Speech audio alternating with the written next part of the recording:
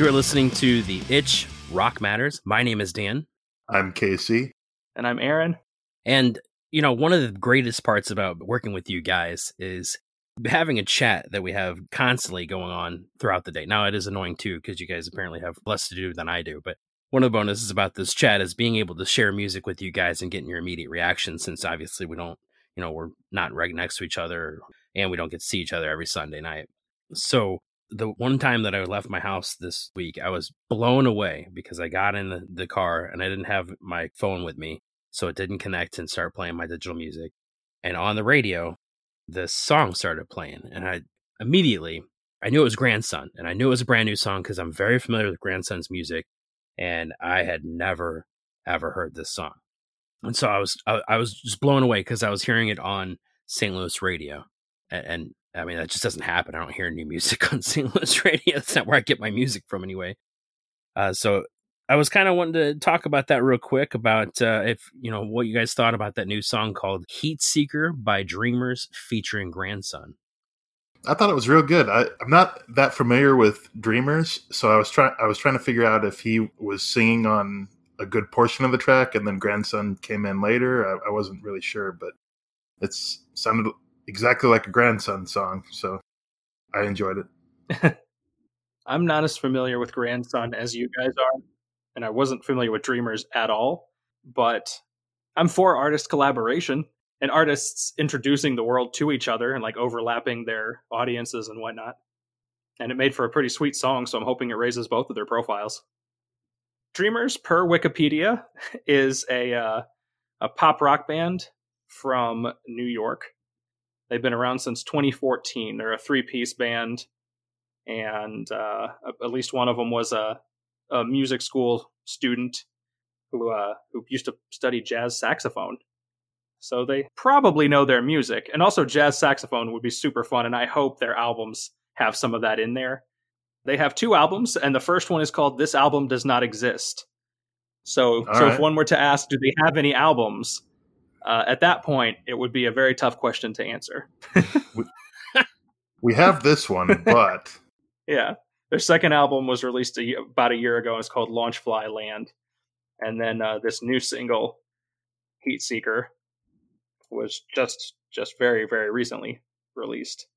You know, if there's anybody that we need to hear from right now, especially with everything that's going on with all the protests and with the sad murder of another black man at the hands of police, there's nobody better, I think, to talk about that than Grandson. One of his songs is actually directly related to that, called 6 O'Clock, and it's very powerful. Just hearing his lyrics, it's powerful because it's so relevant, and yet, I mean, this song came out probably 2 years ago, and you know, obviously nothing's been done since then. Keeps happening. The first lines of that song is, "There's no difference between you and I. We share the same sunshine from the same sky," which is quite beautiful. Yep. It's also the same thing in the second verse. "There's no difference between you and I. Same space and time that we occupy." See, I'm not very familiar with Grandson. I know every year or so, it seems like you guys, as you do the radio show, pick sort of a new artist kind of hops up and really grabs your collective attention. And it seems like for the past year or so, Grandson's been the guy for that. And so songs like this one that you just mentioned, at 6 O'Clock, and then hearing Heat Seeker, that's the kind of stuff that makes me want to look into him, because it's somebody that clearly has both talent and a voice. Well, and also he's released like 3 EPs within the last year and a half, so he kind of keeps everything relevant. That's definitely one of the benefits of releasing EPs, which is something we can come back to later for our flavor of the week as well. We will, because their EP pissed me off.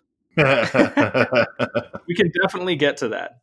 But yeah, I think Casey made a very good point right there with the idea of Grandson. Yeah, he's released a whole bunch of short EPs, as EPs usually are, 4 songs or so, it seems like. And that allows you to stay right on top of things when you don't have to do 10, 12, 14 tracks worth of work over a span of however many months that it usually takes.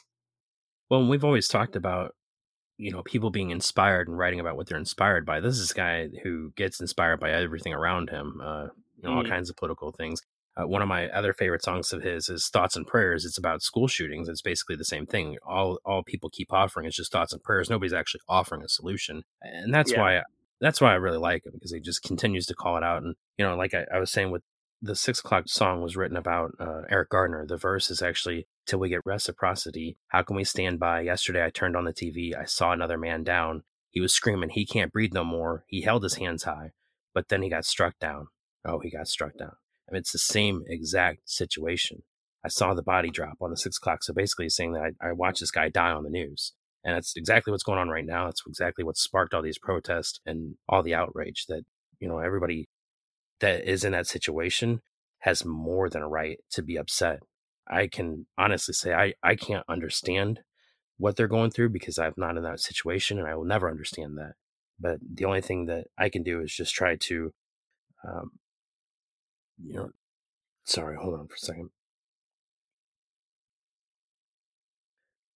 The only thing that I can try to do is just try to be a voice, and hope that I can do everything in my power to start changing the world, and one person at a time. Even if it's one person, it's still the step in the right direction. Yeah, and man, for one, like I'm just always attracted to artists that are compassionate and sensitive to those kind of things. Like Grandson writing a song about, here's what it feels like to hear the news of something like this happening. And even though chances are he isn't directly connected to any of the, people, the victims of these things or anything like that, it still is a gut punch, or should be anyway. And to turn around and use that to try to communicate truth to people and to express that kind of stuff to people, like, yeah, there's something good about artists using their voices to express things that society needs to hear. Well, and he just gets it. I mean, the further in the song, it's exactly what's happening right now. The breakdown of this song is basically, I won't give no fucks. I won't take no shit. Try to burn me down. Get this whole place lit. They want war. This is it. Let the body drop. I mean, so you couldn't say it better than that right there as to what's going on right now. Well, and Grandson's also a dual citizen, because he was born in New Jersey but then raised in Toronto. So he kind of has a different worldview than most people. Yeah, an outsider's view. Yep. It's a slightly not American view from the guys in Toronto. There's still validity to that.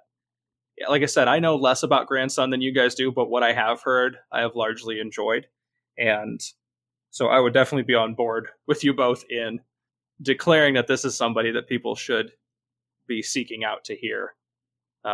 Heat seeking out to hear, KC. That's what they should be doing. Oh.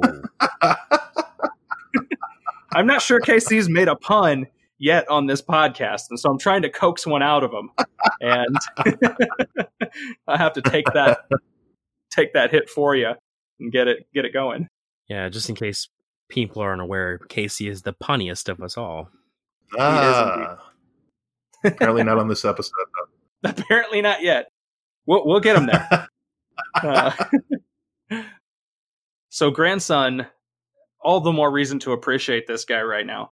He's been releasing a lot of singles lately, mostly featuring other artists. Sometimes they're acoustic. It's part of something that he's calling the XXY series, and that's 2 capital X's and the word Y. And what he's doing is he's releasing collaborations one every month leading up to the 2020 election.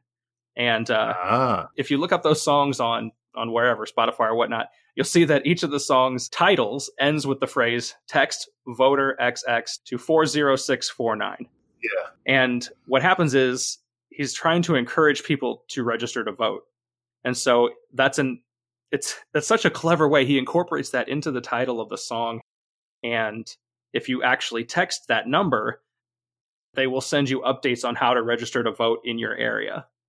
So he's leading a collaborative music voting campaign for awareness. I'm very impressed by that as an inventive way of using your voice and the platform that you have.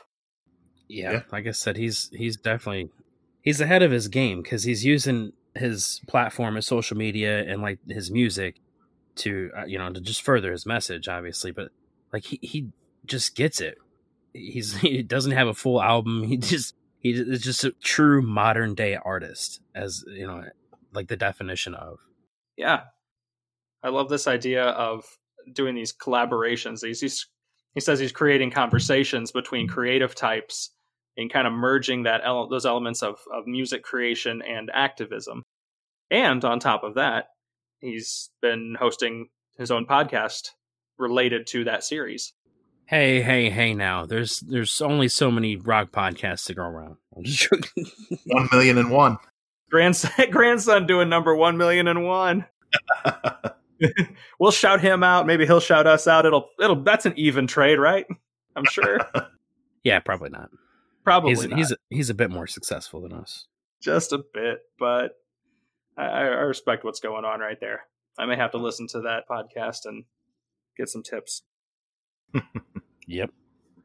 So you will see Dreamers featuring Grandson with the track Heat Seeker will show up on this week's Spotify playlist update. If you look in the show notes to our show, you will find a link to a Spotify playlist that we update every single week with mostly tracks by artists that were discussed during that episode, and then usually a handful of our own that we either discovered in the past week or two and just really enjoyed, or just things we thought were fun or are general favorites of ours that we wanted to share. So our podcast comes with its own active soundtrack, and Grandson will be a big part of it with this episode. We do what we can since we can't play music. The way I see it is we previously had a 3-hour radio show, and now we can give people a close to an hour podcast and a 2-hour Spotify playlist. It all kind of balances out. That's the way I'm thinking of it. There you go. But nonetheless, the moral of that story is listen to Grandson, and we appreciate artists using their voice for things like this. There's a comedian that I follow, which I think this is the second or third time in a row that I've mentioned comedians on our show. I just apparently follow too many stand-up people. But anyway, this guy posts frequently hilarious videos, but also political commentary about the things that he observes. And every time he posts something that, well, I don't want to say political commentary. I want to say social commentary, because not everything, because making things political often robs them of their nuance and of their importance by trying to turn it into like a left or right issue.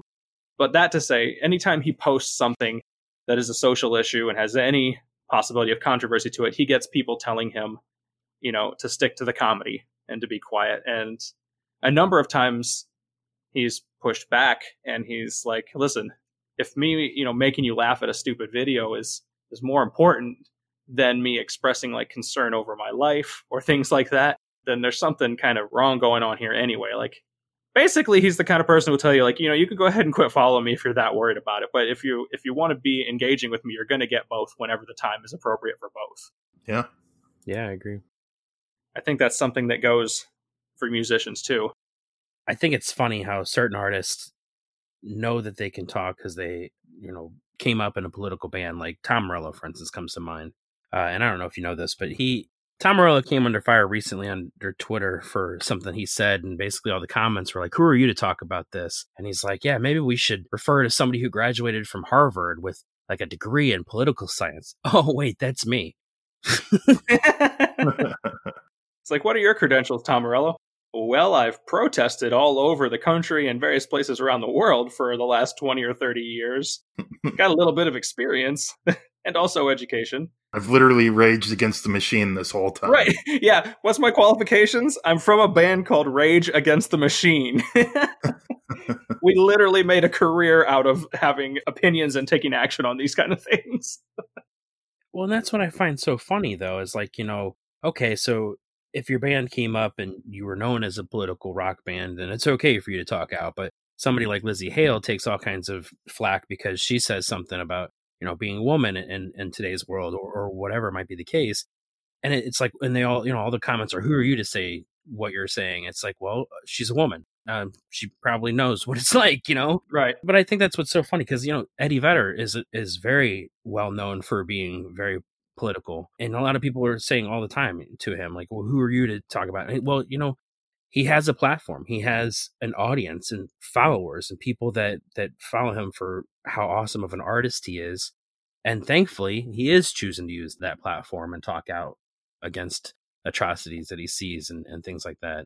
That's one reason why I do like artists like Grandson, because they immediately come into the scene knowing that this is a platform or a way to get their message out.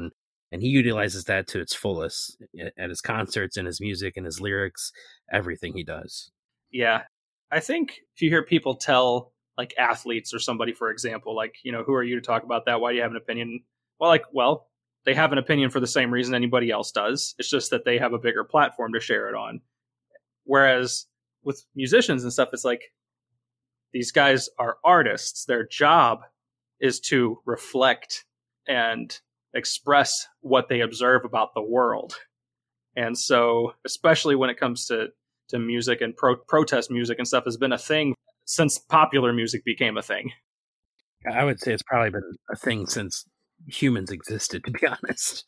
You're probably right. Yeah. I mean, I was only thinking as far back as like a Bob Dylan or something started. And yeah, but you're right. It's been a bigger thing since well before that as well. And so the idea that you shouldn't have a voice because you have some degree of celebrity, I think is kind of nonsense. Now, I think what celebrity voices a person listens to, that may be something that's worth discussing, because I don't think all of those voices carry the same weight or thoughtfulness behind them. But in terms of the right to express it, I mean, what right do you have to express your opinion as much as literally anybody else? Yeah. And well, I feel that way with our radio show. You know, it's not that we have that many listeners, but I feel that if I have a platform and I feel strongly against something, I'm going to use it and talk out about it. And I remember there was one person that did say something one time in our Facebook feed on a meme that I shared. It's like, yeah, just stick to the music, guys. It's like, well, the music that we play is political too, so I don't know what. Right. Yeah. Like, so pretty much that following week, that's all I played was political songs, just to be a dick, to be honest. But I mean, yeah, rock and roll came out of rebellion. Like, that's one of the founding like principles of a lot of rock music. If you're not into the idea of people yelling and screaming and playing loud guitars to rally against something or rally for something, then it's probably not the genre you need to be following.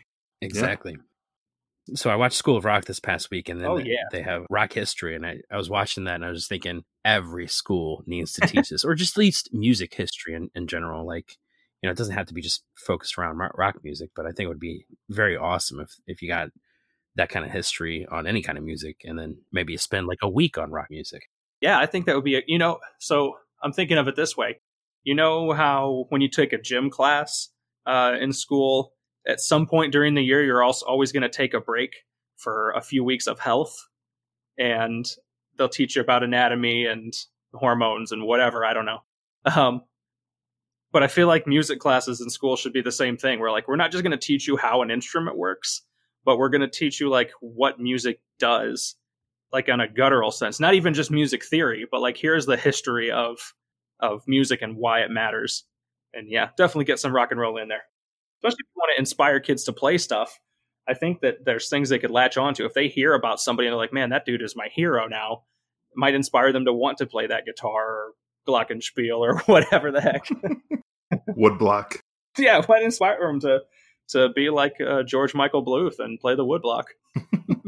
Or a cowbell. Yeah. Yeah, the world could use more cowbell right now. Oh, man. That might need to be our end tagline. I'm just saying. We are the Itch, and until next week, more cowbell.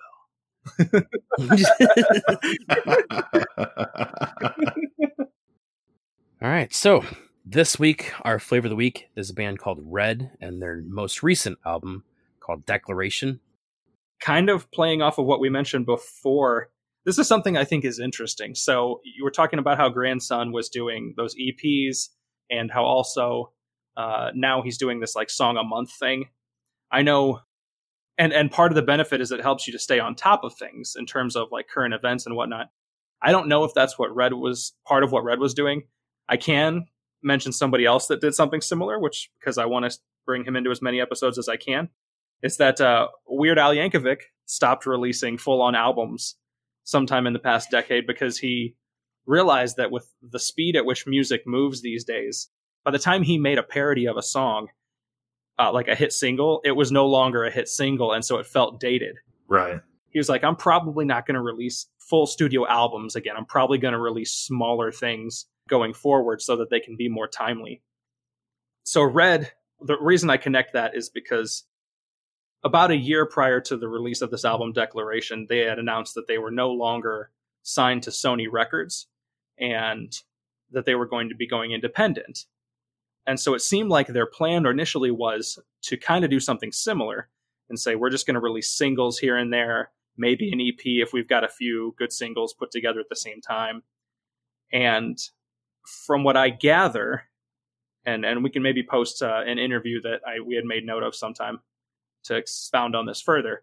But from what I gathered, the response from their fans was so positive to what they were releasing out, and so encouraging them to release more. Basically, they're like, okay, fine, then we'll take these things we've been releasing, we'll work on a few more tracks, and we'll get a full album out of it, because that seemed to be what their audience was asking of them, is basically the idea. Okay, now if that is the case, which I'm not saying that's not the case, they only released 2 new songs. So yeah, your fans are going to be like, we want more. Like, this is not enough. Like, come on, not even an EP is 2 songs. So like, even their EP had 2 brand new songs that had a cover song and then had 2 live songs. And I got this EP because I thought, I was all excited. I mean, it's a brand new song. I heard The Evening Hate. The Evening Hate is a great song. And that was released about a year ago, by the way. Yeah, the EP itself was released November 1st of 2019. Okay. As I say, I was looking them up online. The single, The Evening Hate, came out in last June. And then that EP a few months later. Okay. Yeah, so if you release a single in June and you release the EP out in November, like, why not just hold out for the album that was released April 10th? And I think that's what made me so mad about this Declaration album. It's a great album, don't get me wrong. I actually really love this album, but it made me so mad because I, rushed out to get the EP as soon as I heard that they had new music, because I'm one that wants to share music, especially with bands like Red that people don't really know about. Mm. I want to try to get their music out there as quickly as possible. So I got The Evening Hate, I played the song, and then they released this album, and I'm listening to it, and I'm like, wait a second, that's from the other album. Oh, that one's from the other album too. So you're disappointed because whereas a lot of their fans said, yeah, we want a full album, not just some singles. When you hear new music from Red, you were hoping for new songs and not the stuff that they had already released. You wanted an album full of new stuff, and you got an album that was like half new stuff. Is that what you're saying? Yeah, I agree. Yeah, that's exactly what I'm saying, because I think that if you're getting such feedback from a song that you released in June, and they announced October 11th is when they announced that they were going to release the Evening Hate EP. And so I just feel like, for one, that's a lot of time. June to October, that's what, 5 months? It's a long time. 4 months. It's enough time for sure. So I'm sure that they were getting great feedback because, like I said, it's a great song. But I think that if they were getting such feedback and they felt that way when they released the EP, then maybe they should just held on to it and released a whole album altogether with, that time would be featuring all new songs.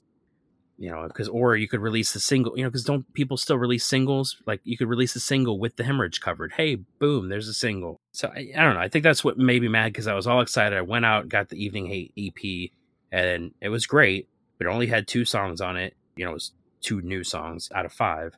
And then Declaration comes out not even 6 months later. And here we are. Mm-hmm. It's 2 of the same songs. And it doesn't even feature the single. Like, okay. So, like, the only way you can get Hemorrhage now is on that EP, which, I guess I'm glad I got it now. Oh. While we're on that note, I did listen to Declaration, the album, a couple of times in the past week. I didn't actually end up listening to Hemorrhage, which is their cover of Fuel, probably the biggest song by Fuel. Is it a good cover? We've talked a lot about covers a couple weeks ago when we did In This Moment. So, how, in your judgment, how does Red do on covering other rock bands? They didn't really change it at all. At least the cover of the Rock Band.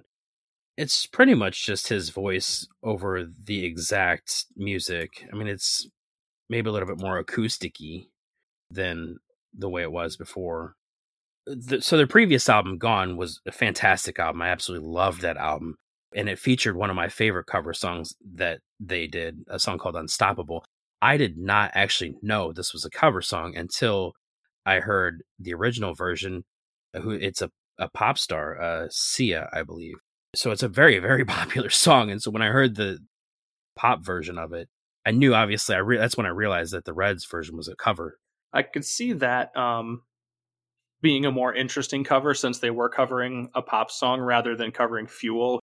Fuel being a band that, I'm not going to say that Fuel and Red have the same sound, but they're in the same general family of this kind of alternative, sort like hard rock kind of thing.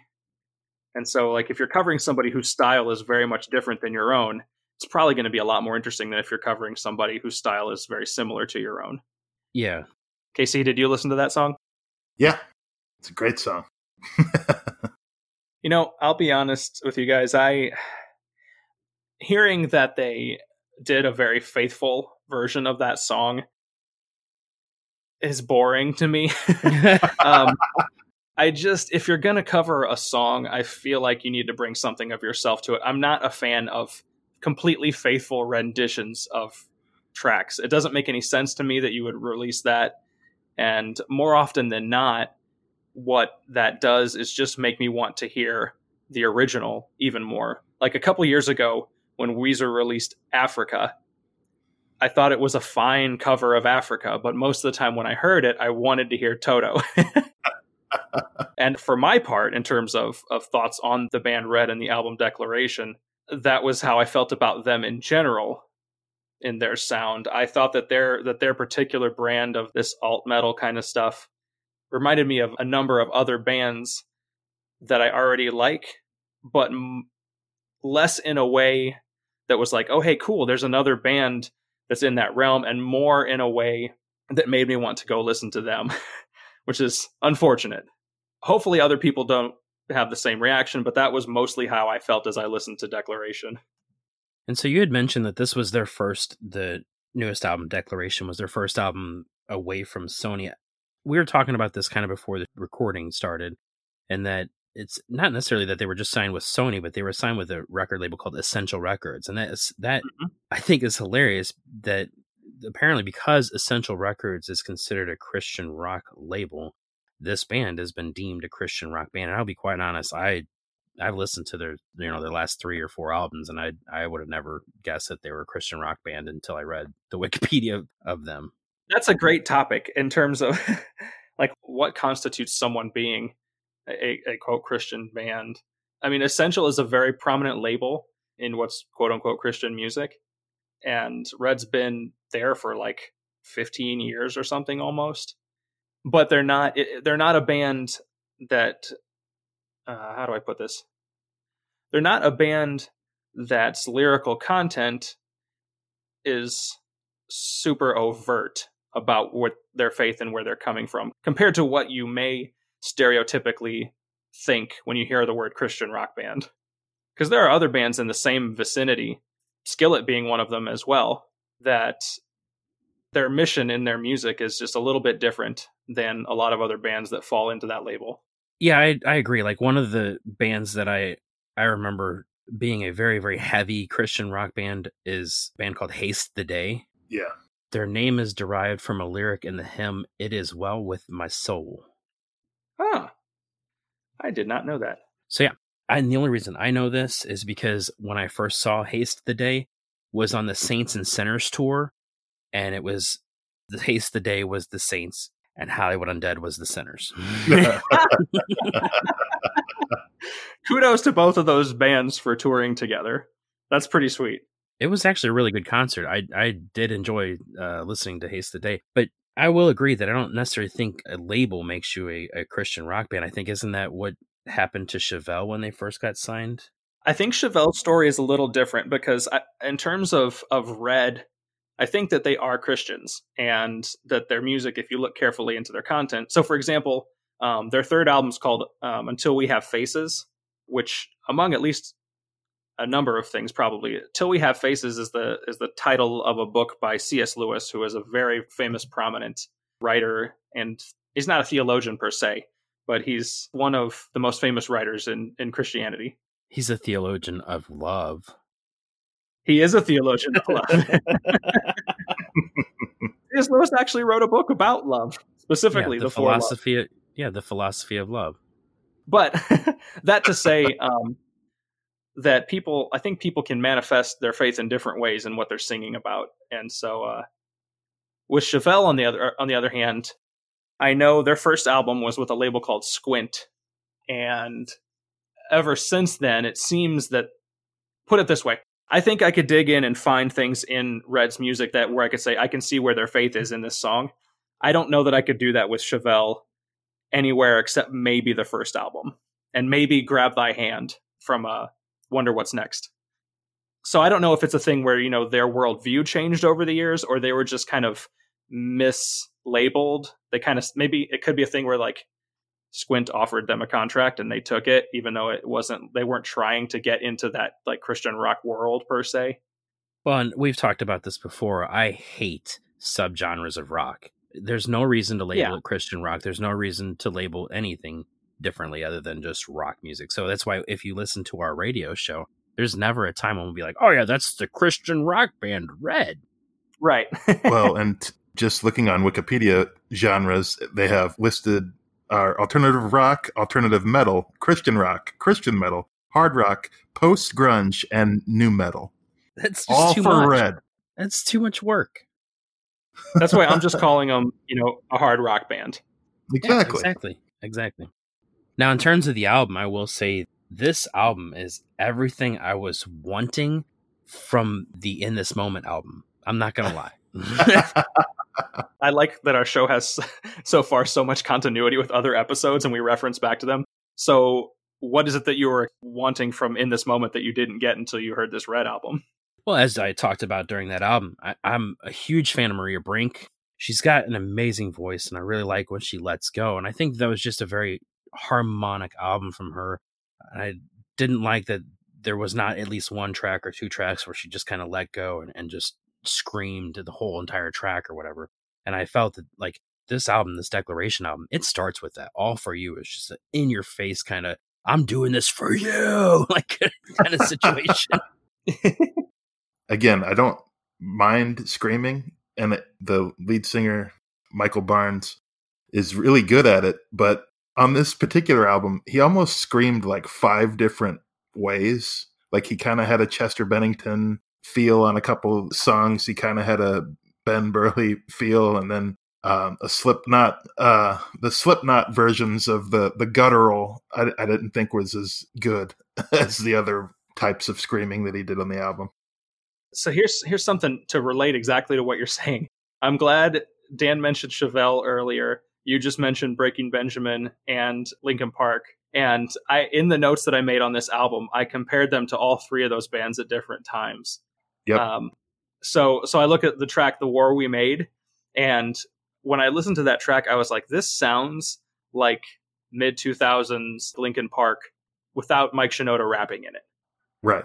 And there was a number of other times when I'm like, this sounds a lot like Breaking Benjamin kind of guitar stuff, especially post-return Breaking Benjamin, because they kind of were on hiatus for a while. Right. And then even to speak to the scream, the track Cauterize, he screams a lot as well. And every time I hear him screaming that, this could just be me, but he sounds like the kind of guy who's about to blow out his vocal cords from doing it wrong. Yes. Probably not true for a band that's been around for over 15 years. If he's been doing it this long, he's probably okay. But that's the sound that I hear. Right. And so it's unappealing to me. I totally agree with that. It's really funny that you mention it sounding like other people, because the only note that I have for a song called Only Fight is that, I'm not going to lie, when I first heard this song, I thought it sounded like the lead singer of Finger 11 was singing it. I actually checked the album for guest vocals because I thought it was a Finger 11 song. It sounds like Finger 11 to me. Yeah. The guttural screaming, I didn't think was as good. When he does the melodic screaming like a Chester, I think it comes across better. It's interesting you mentioned Only Fight, because my note on that one was that it was one of a number of songs that I felt had Chevelle kind of vocals. And we've talked in previous episodes about how Chevelle is one of my favorite bands. And so that's why I say there are a lot of points on this album that made me want to listen to Chevelle, because there was similar sounds, but I found the work that Chevelle does to be more engaging to me personally. I think that Infidel has a lot of a Chevelle sound to it in the riffs and the vocals, and I think Only Fight does as well. I have to say, I think this entire band library is almost influenced by Chevelle. Ever since I've ever heard of this band, I've always associated them with Chevelle. And it could be that, Chevelle's one of their biggest songs is a song called Red. I don't know, but yeah. It's not entirely impossible that they named themselves after that song. If you just look at the pure timeline, I seriously doubt it. But well, and even how the band's name is written, if you look at it, it's almost kind of the font that Chevelle uses. It's just in a different format or layout. Mm. Do you guys have a favorite track on this album? My favorite thing on the album that I heard was in the track The Victim. So again, this is still a thing where I feel like I'm just hearing other bands, but there's a part of it that has this very strong Alice in Chains vibe to me. Yes. And that was the most interesting thing on the whole album. That was my favorite thing. I was like, if they went down that road a little bit more, I think I might be able to appreciate them more in the future. So that would be my highlight, was The Victim. My favorite song on the album, I believe, would be the War We Made. A lot of their tracks on this album, I kind of pictured it being a part of like a fight scene in a movie. Yeah. Yeah, I actually was a huge fan of The War We Made. It's funny, though, because when I was first listening to it, I'm sitting there and I'm just like, man, this is almost overproduced. There's just a lot of string music in the background. And so I'm shuffling through the book because, one of my first thoughts is like, okay, it's fine to have all that kind of sound on a studio album, but how's it going to sound live? Are you going to have like background tracks to your live versions, But apparently, if you look in the book, they actually have 2 violins, a viola, and a cello player on this entire album. Yeah, I was going to say, there's multiple tracks that have string elements in them. Which was another one of those things that made me feel like they were kind of hodgepodgey, because then I started thinking of Skillet in that regard. I was like, this hard rock band with some slightly symphonic kind of stuff going on in the background. Yeah. I will say, as someone who did see them live, that they put on a pretty good, maybe muscular is the word to use, performance. I don't remember that much of it because it's been quite a while and I wasn't familiar with them at all at the time. But I do remember kind of thinking that they had almost a Disturbed kind of thing going to them in a good way.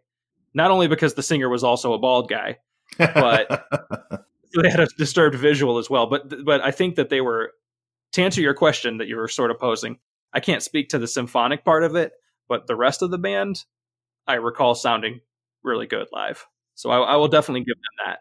And depending on when you saw them, they probably didn't have, I'm not familiar with their earlier albums, but I know that their last 2, at least, including Gone and this album, Declaration, have just featured a lot more symphonic sounds. One thing I will say is I actually kind of respect the fact that they didn't just use like a keyboard and just say, oh, that's our keyboard player or whatever. They actually brought in real violin players and real viola and cello players for the true sound that they were looking for.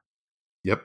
Which I can definitely respect, doing that rather than just doing it all like digitally or whatever. Yeah. And I have to say that the whole album was great. There's not really one bad song. It wasn't, I didn't get to a song. I was like, oh, I got to turn this song off. They're all very good in their own right. I wouldn't say that they're all like single worthy, because some of them are kind of, they just kind of fade into the background or so. But I think that there are a lot of great tracks on this album. And I do think that if we end up going back to the studio and having a top 20 countdown at the end of the year, this will probably end up close to the top of my list anyway so far. Yeah, I was going to speak to the fact that not too many songs off of this album grabbed me as much as Gone, like their previous album.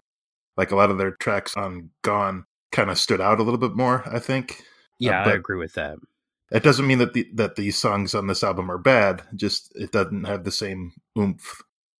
Yeah, it's nowhere near as strong as the last album, and I think because of the albums that had come out that year, it made our top 10, but it didn't get like top 5. I don't know. It depends. It's kind of the same thing. I really like this album. I don't think it's as great as their last album, but I think that it's a strong album in comparison to other albums that have come out this year.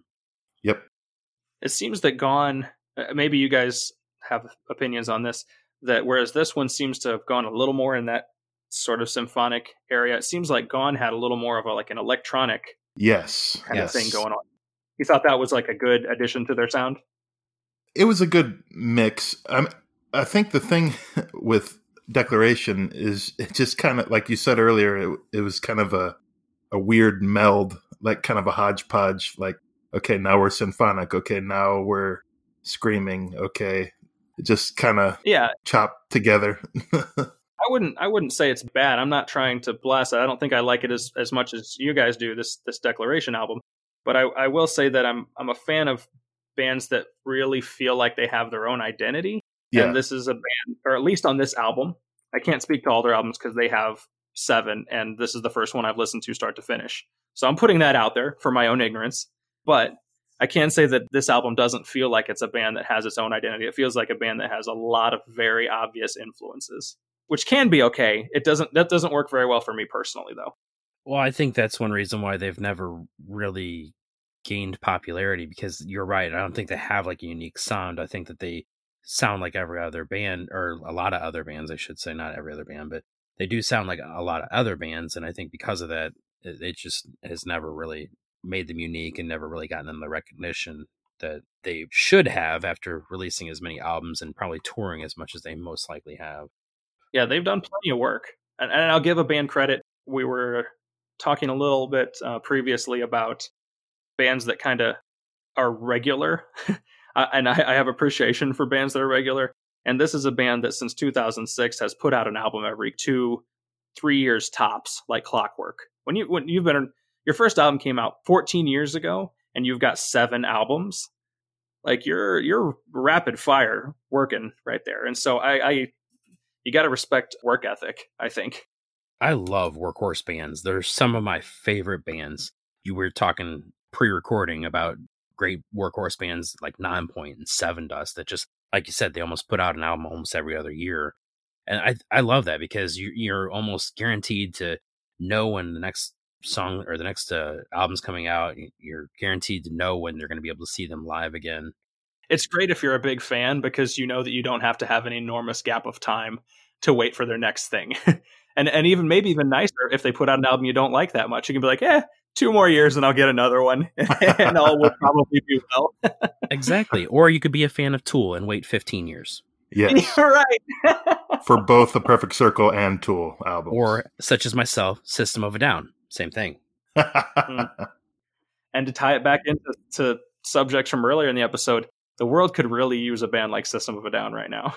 If there was ever a time that bands like System of a Down or Rage Against the Machine would need to reunite, it would be now. Hey, Rage tried, and then the pandemic knocked them back out. So at least give them credit for doing that. They found wherever Zach De La Rocha had been, holing up and somehow got him back out into the public. Had been sheltering in place way before it was cool. Zach's been sheltering in place for most of a decade. He just comes out to do a song with Run the Jewels every now and then. That's funny. I like that. But yes, that to say, we need Rage and we need System. And so, guys, let's get your crap together here, okay? We need your help. But that has nothing to do with Red. We've gotten very off topic. Dan has decided that Red would be high on his list of top albums of the year as of right now. And now we are officially into month 6 of the year. So we're almost halfway. And man, here's what's interesting to me in terms of the Itch always does a top 20 at the end of the year. With the quarantine happening, I'm wondering if we'll see just a general substantial decrease in album releases by the end of the year. That's what I'm wondering as well. I don't know. I'm beginning to think that. Yeah. Or will bands find ways to overcome that and do things? It is certainly possible to make albums almost entirely separate and digitally. But man, if you're a rock band, you want to be together and rehearsing stuff together and in the same room for that energy. I don't know. I think that the pickings will be fairly slim by the end of the year compared to most years in terms of pure volume. And so... talking about new albums, and Run the Jewels apparently has a new album out called RTJ4. Yep. Run the Jewels names their albums in number. And so they released a music video and Zach made a cameo in it. Nice. I didn't know that. I'm super grateful for Run the Jewels existing because they've somehow managed to get Zach back out and doing things, because he just seems so reclusive and you always hear rumors of him doing stuff. Like, you remember One Day as a Lion happened. That was like a 4 or 5 song EP, and it was like 10 years ago. And it was great. Oh, it was so great. And that was the most Zach De La Rocha has done since Rage Against the Machine broke up. I think you're right, though, Aaron, because like the only thing that I see, and I know that I've seen a couple of new music from, like Shinedown has a new song out. I know that Bush has a new song out. I only see that Bush is releasing an album on July 17th, but I do not see anything else evenly remotely related to us. There's very little. Van Weezer is sometime going to come out, and Static X's Project Regeneration, and not a whole lot more super notable stuff immediately on the horizon. We have fun taking shots at bands here and there, but at the same time, the podcast is called Rock Matters for a reason, and part of that reason is to shine a light on things that we think are worthy of having brighter light shined on them. And so, not that we are a bigger light than most bands, because we are the opposite of that, but anything that one can do to help draw attention to cool things, I think is good. And so that's part of why this show exists. And so we're not going to spend a whole lot of time discussing bands that we don't actually care to hear or recommend to people. For the most part, we talk about a band. If it's in the negative, it's usually going to be because we're disappointed in them, or because we expected more, or occasionally because they're hilariously inept at life. Or because we were forced to see them live. So much so that we should probably beep out the band Neon Trees. I'm going to bring the censor back. Last time I tried to bleep something out on this podcast, it didn't work. I don't know if you remember that. I do. Apparently, I'm not good at bleeping things out. So you guys let me know if you agree with this statement or not. I would say that in the short history of Rock Matters, it seems that this Red album declaration has got the most mixed reviews amongst the three of us. It seems that Dan's a big fan. Casey is in the middle.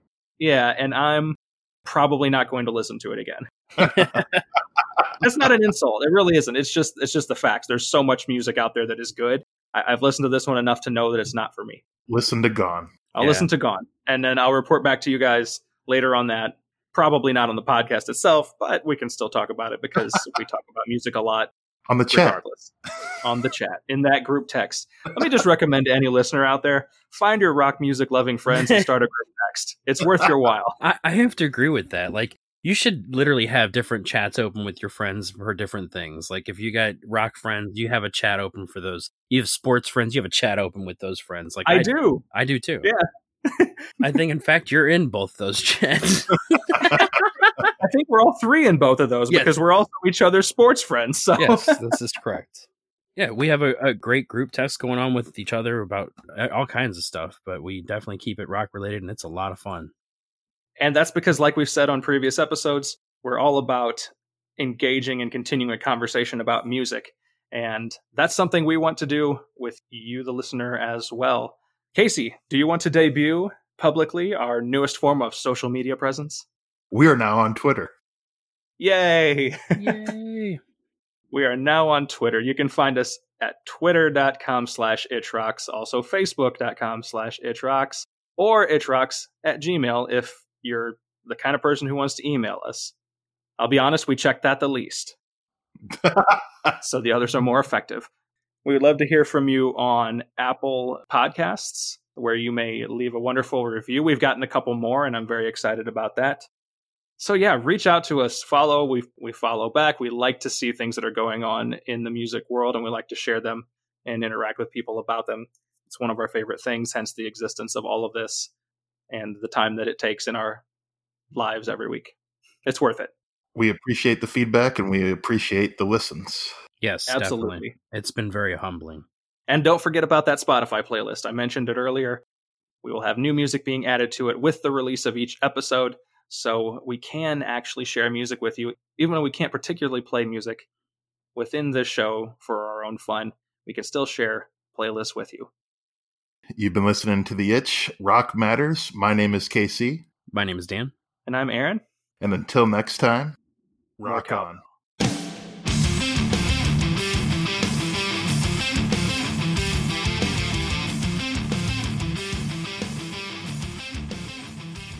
I'm doing this for you.